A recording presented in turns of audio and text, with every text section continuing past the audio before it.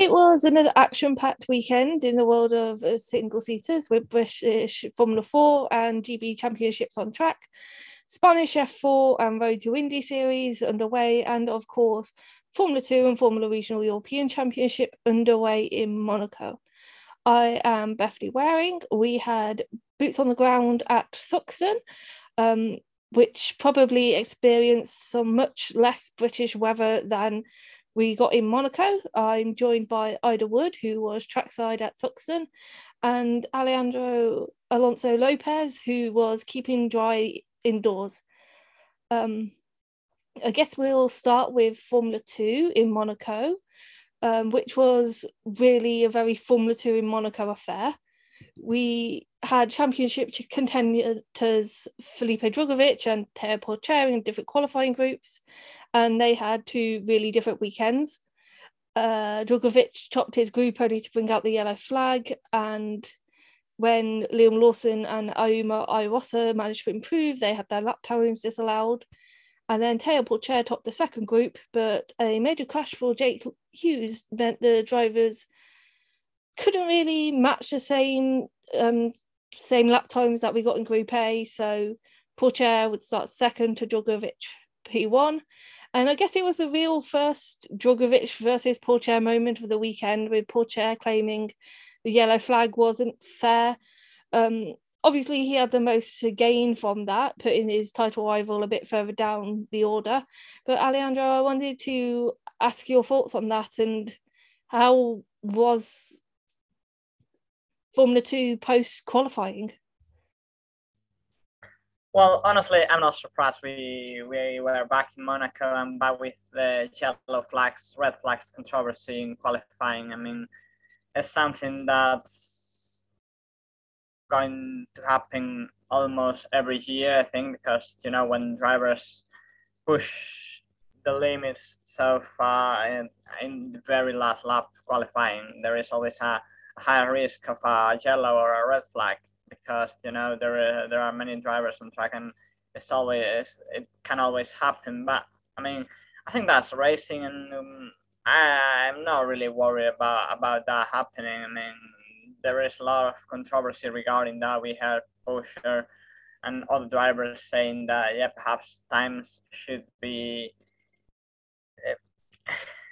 drivers should lose their lap times if they cause red flags or yellow flags, but I don't think so. I mean, I like to see drivers pushing the limits in the very last lap, and if a crash happens, I mean, that's racing, And apart from that, of course, as a result of the yellow flags, we had some penalties, some possession penalties, which resulted in Ayumu Iwasa and Liam Lawson starting a bit farther back in the grid than they were expecting in post-qualifying press conference or in sprint race, and then also Iwasa started at the back for feature race, so the weekend was already tricky for them in that sense. But apart from that, I mean, I enjoy qualifying. I always like to see the cars going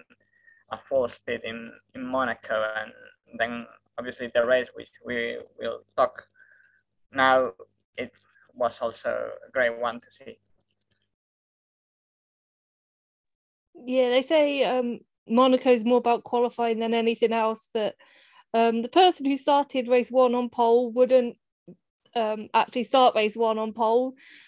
Jake Hughes, he stalled on the grid, so that boosted everybody up a position.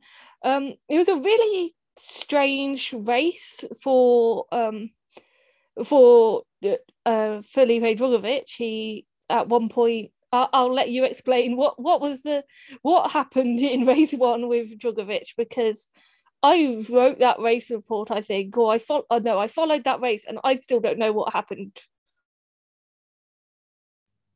Well, there was a lot going on there. I mean, they had puncture. I think it was Roy Nissany who hit the back of Felipe at the start, and he got a puncture. Then apparently he had some drops of rain in his visor, and he asked for rain tires. They went for rain tires, but obviously there was no rain at all, so they had to pit again. And each time he was going through the pit lane, he was receiving a penalty for speeding.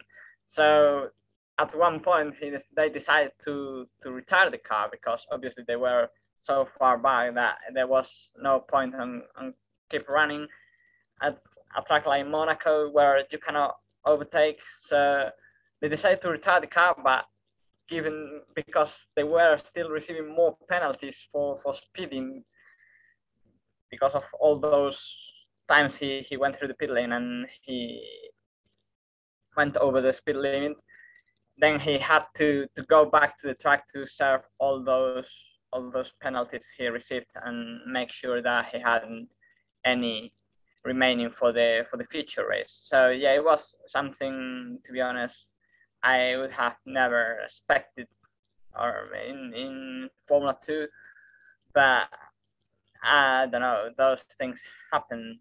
I guess it's part, it's, you know, you cannot do anything if the pit limiter was calibrated wrongly. You cannot do anything. So yeah, at the end they asked Felipe to be very careful when approaching the pit lane, and finally when he served all his penalties, he retired from the race.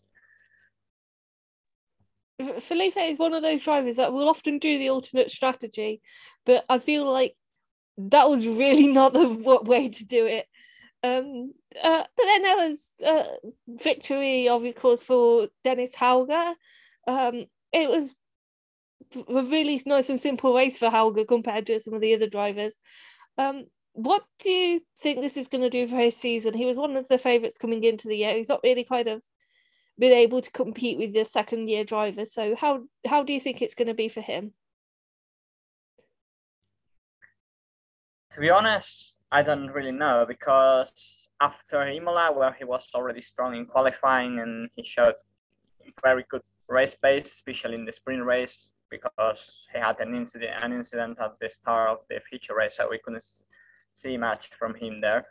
But in the sprint race, he showed strong pace. He kept up with Jehan and also with Marcus, and despite he had some loosey batchboard. So I think it could be a good thing, a confident boost for sure. Having won in Monaco is always nice. So yeah, he was really dominant in the sprint race. I mean, in the early stages of the race, Jehan could stay close to him, but after the safety car, he was so strong. He opened a 5-second gap to Jehan Daruvala, and he managed to claim the win in a great way.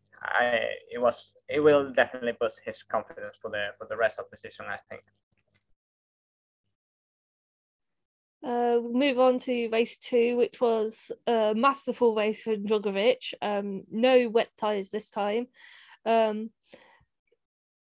was only one mistake I noticed. There was really late in the race. It was a tiny mistake, but Paul Chek couldn't take advantage of it.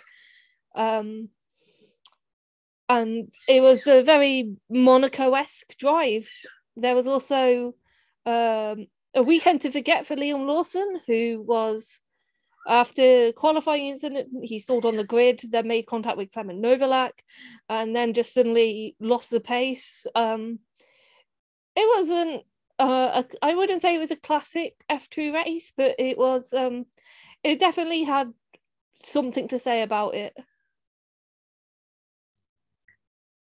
Yes, well, I mean, it's difficult. First of all, I'd like to say that I was quite surprised by the lack of overtaking, or at least the lack of overtaking attempts we had in previous years.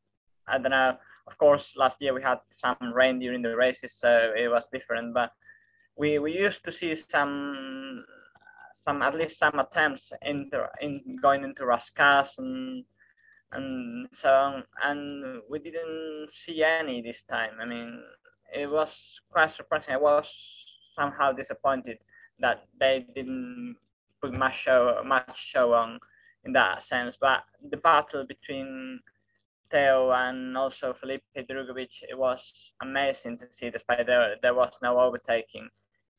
There were like 10 or 15 very tense laps that, as a racing enthusiast, you love to see that drivers going to the limit in every corner, trying to get close to the car in front. Felipe not making mistakes, otherwise he might have been overtaken by Porsche.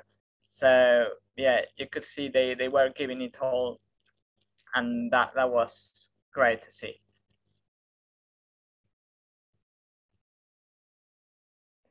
Yeah, I mean we're about a third of the way through the championship now. Only Drugovich and Porsche have won more than one race. Drugovich is the only one that's won more than two. But we still got 9 rounds remaining. So do you expect anyone else to come into the mix? Lawson was one of the favourites coming into the start of the season. So anybody else who's really kind of we'll see jump up in the coming weekends? We will see. I mean, it's interesting, as you just mentioned. Liam Lawson was probably everyone's favorite coming into the season, and for different reasons in the last 3 events, last 3 rounds, he wasn't able to score more than 4 points, I think. So I think if he can put it all together, he can be fighting at the top with Theo Pocher and also with Felipe Drugovich.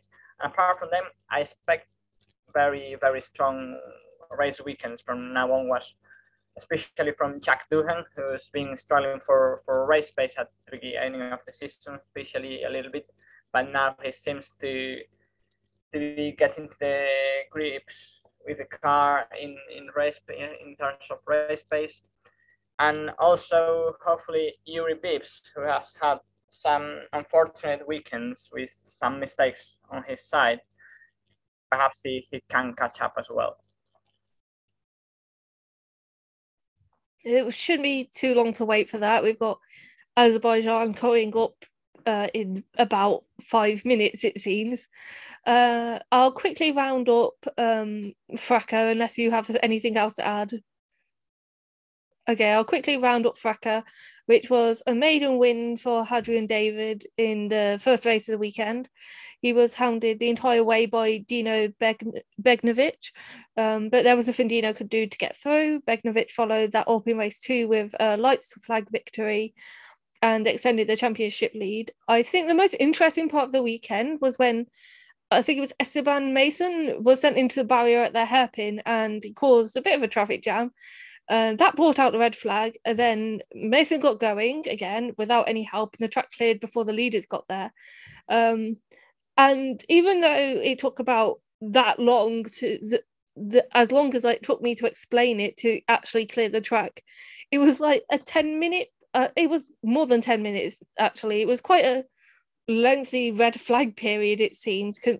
I guess they did have to give the 10-minute warning for a red flag, but it was one of the weirdest red flags I've ever seen, and I'm obviously great to see everybody safe, but it was just one of many weird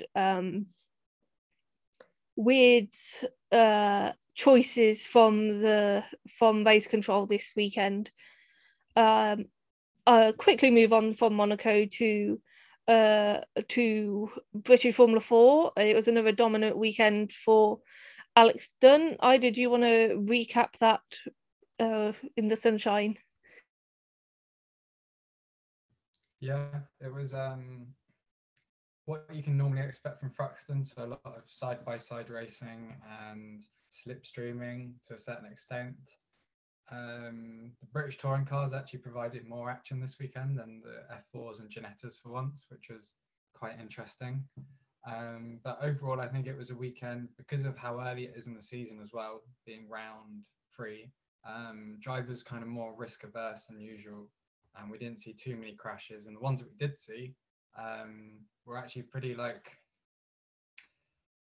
I'd say drivers had done like 10 or 11 laps across the first two races of not hitting each other in those exact same circumstances. And it kind of got to the point that by race 3, they were like, well, this driver is always going to hold this line in front of me. Why didn't I try and attack them and just go for it? And then it ended in disaster quite frequently. So that was kind of the learning curve, that the drivers actually started off being very clean, and then at the end of the weekend, we had broken front wings, spins, all this kind of stuff. But yeah, Alex Dunn was quick. He top qualifying. He won 2 races and in pretty dominant fashion as well. And Aidan Neate also picked up his first win, which was the best ever results for a Neate family member at Thruxton.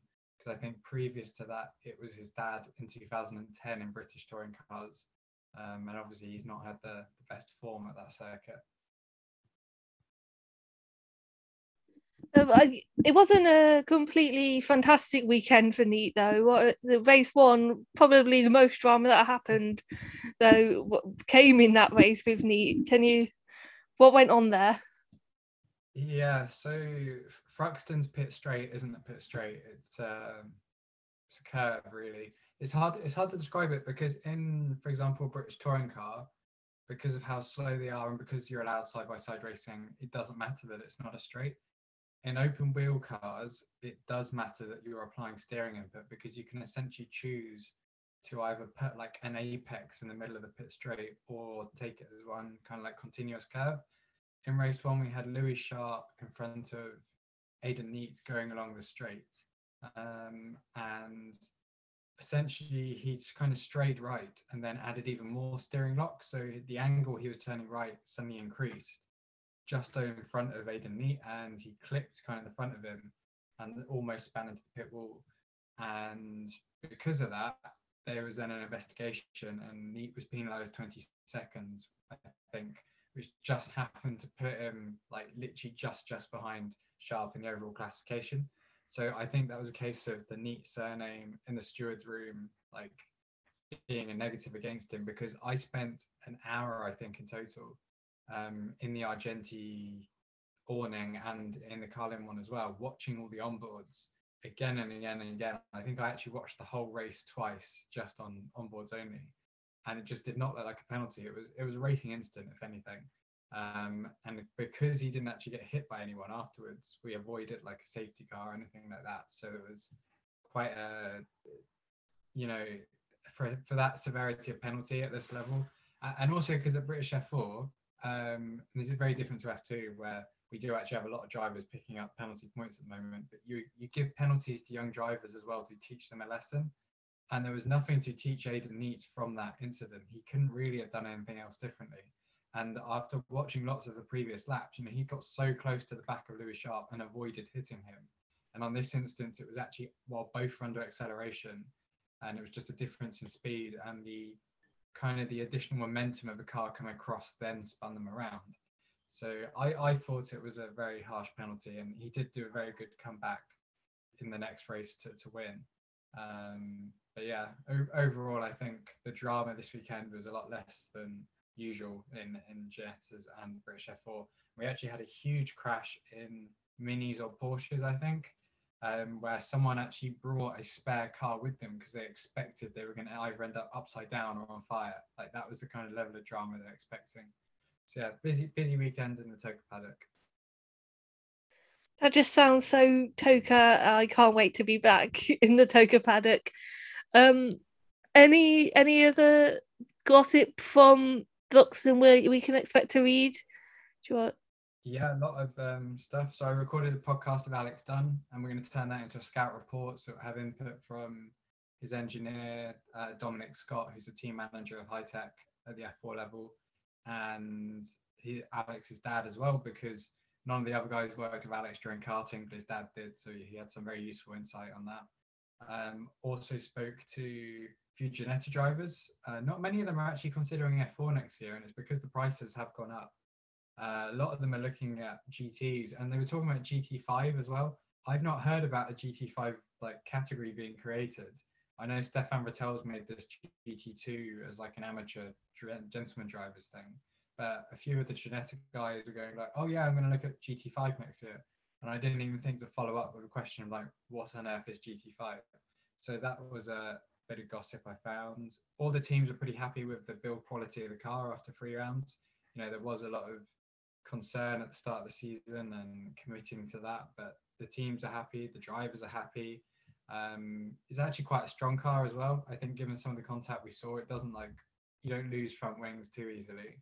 And also I spoke to Matt Parry of Peak Performance Management. He was kind of working with Aidan Nietzsche in the weekend, but there's like a freelance basis. And he kind of spoke about how he and Kevin Core just set up PPM when they were at the Hungaroring in like 2015 or 16, both really bored just watching the racing and like, why aren't we still in racing? So that's what they ended up doing, creating that company. And yeah, a few other things. And I had other gossip, but it won't go in from the website, is I had a double puncture while cycling on the way there. So I had to run my bike 10 kilometers across the southwest of England. And that was pretty torturous. And I thought it was fine. And then I got my computer out of my bag when I got to the track, and my computer lagged the whole weekend. And ever since, it's been a bit iffy. So lesson learned, do not run 10 kilometers with a computer in your bag, because it will not thank you for it. I'm never going to do that. So thanks for the advice. I'll just quickly round up Donington. There was drama in the opening race with Joel Granfors and Matthew Rees collided. Granfors' title rival Luke Browning was then caught up in that incident, and Callum Vosen came through to take his first victory in the championship. Mac Esterson and Bryce Aaron both took their first wins in the Series 2, but it remains Granfors and Browning at the top of the championship standings. And then in GB4, Nicholas Taylor, Megan Gilks and Logan Hanna shared victories. Taylor moves to the top of the standings. And I'm going to try and pronounce some Polish names now. In Spanish F4, Nicholas Solov dominated the weekend with 2 race wins and a second place finish. Timothus Kuszczak took his first win of the season, but his 100% podium record was ruined in the final race of the weekend. He had to pit with a new front wing and he finished outside the points. Then there was also action at Indy with the Freedom 90 and the Freedom 75. I know you managed to catch that when you weren't running around, so can you talk us through that, because I was sleeping? Yeah, both races were pretty boring, to be honest. The Freedom 90 was, I think, ran second, and the Freedom 75 first, because we had rain at not Lucas Oil Raceway. It's now gone back to its original name, which is Indianapolis Raceway Park, sponsored by Lucas Oil, which is like a pointless rebrand. But yeah, so we had rain delay everything, and then we eventually had qualifying, and Junkos Hollinger Racing were rapid in Indy Pro 2000 qualifying. Going back like a few years, you'd find drivers who'd come over to ovals, take the higher line, and you could tell who was like really like nails it. Like Matthias Leist was a good example when he came over to America. And the Junkos drivers were doing the same in qualifying, except by a 2-lap average. They looked rapid, but in the race, Louis Foster came through. Didn't have it easy, but once he was ahead, he looks very comfortable. And given that was his first oval race as well, like a really good result. But again, he's a massively experienced driver by this point. Won races in Euro Formula, GB3, British F4, etc. In USF 2000, it was a little dicier, and pretty much because you've got less powerful cars, you're going to have bigger kind of slipstreams or have more cars in a tow without it braking. So that was quite fun, but the actual overtaking just didn't happen, which was really odd to see because the track had dried by that point, but there was just nothing really changing. And Michael D'Orlando won, and that's his second year in a row he's won it, which is really rare in junior single seaters to have like a trophy event or like a prestigious race and to win it multiple times. So it was cool to see him do that, and Softy lifted him actually I think into the points lead, and same with Indy Pro. Foster's in the points lead there. It's now going to be interesting to see, because what you often have with this oval race is drivers break chassis and stuff, and then you have having to replace them for the rest of the season. because we basically had a damage-free weekend, the teams are almost better prepared going into the second half of the season than they are usually, which I think is a really interesting thing to see in the Road to Indy, because normally you have chaos and, you know, for example, at the start of the USF 2000 season when Miles Rowe broke his car and he had to have a totally new one, it's a bit like that. So the fact that we've had a very clean oval segment of the calendar should mean that a lot of the drivers who would usually maybe be kind of risk or being more cautious in the first half of the season because they maybe don't have the budget for the full year, now they've got past this oval race, it's actually quite a landmark that they can then start taking more risks because they're going to be confident that, oh, the next circuit I'm going to, I'm unlikely to break the car and cost the team another like 80k. So I think the racing itself is going to get more entertaining in both series in the coming weekends.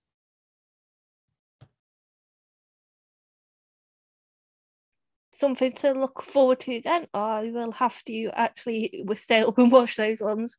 I think that was all the racing this weekend. Is there anything you want to highlight coming up on the site this week? Absolutely loads. We did actually have Japanese F4 at the weekend, which was the first time I've missed those races since I think 2017. Jordan watched them instead, and he did the report there. And Honda Junior Cyan Koid won both races at Suzuka, so good home race for them. We were supposed to have Formula Development, which is like USF4's sister series, designed basically for 14-year-olds to stand up to and drive, and no cars turned up. There were 0 cars, so it's now going to turn into a one-round season with potentially just one driver in it, and you can't award points. There's literally no way you can award a champion from that. So the promised prize of paying for the 2023 USF4 season for the champion, I really don't see them delivering that out to the only entrants they've had this year.